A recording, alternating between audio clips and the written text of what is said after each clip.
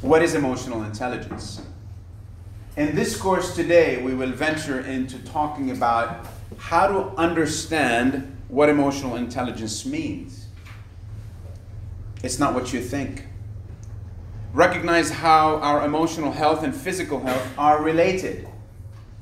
Number 3 is learn techniques to understand, use, and appreciate the role of emotional intelligence in the workplace and at home. Understand the different emotions and how to manage them. And create a personal vision statement which allows us to have focus and a clear direction in both our lives, and our personal lives and our professional lives. And also understand the difference between optimism and pessimism. The way you talk to yourself, those daily conversations that shape the way you think and the way you feel. And how do we reprogram those conversations in order for us to become more emotionally intelligent? And how do we validate emotions in others? And finally, how to understand our personality types and how our own personality types affects the way we communicate and the way we think, and understanding how to identify other personality types in order for us to adapt to them, therefore reducing conflict, reducing misunderstanding, and being able to manage situations both at home and at work. In order for you to really become more emotionally intelligent, you need to do 3 things. You need to be able to accurately identify emotions in ourselves and in others,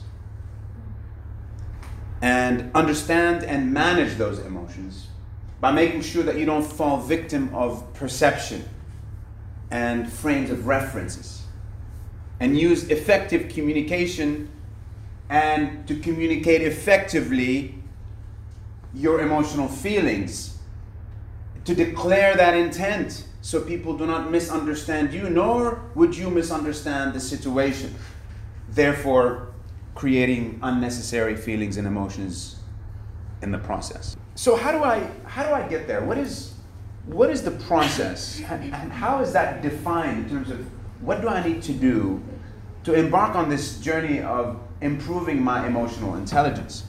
So there's 3 phases that we're going to walk you through in this program. Phase number 1 is know yourself, self-awareness. How do we do that? It's about increasing self-awareness and recognizing patterns and feelings lets you understand what makes you tick. Remember the red button and the green button we spoke about? And then this is the first step to growth. The second stage is choose yourself intentionally.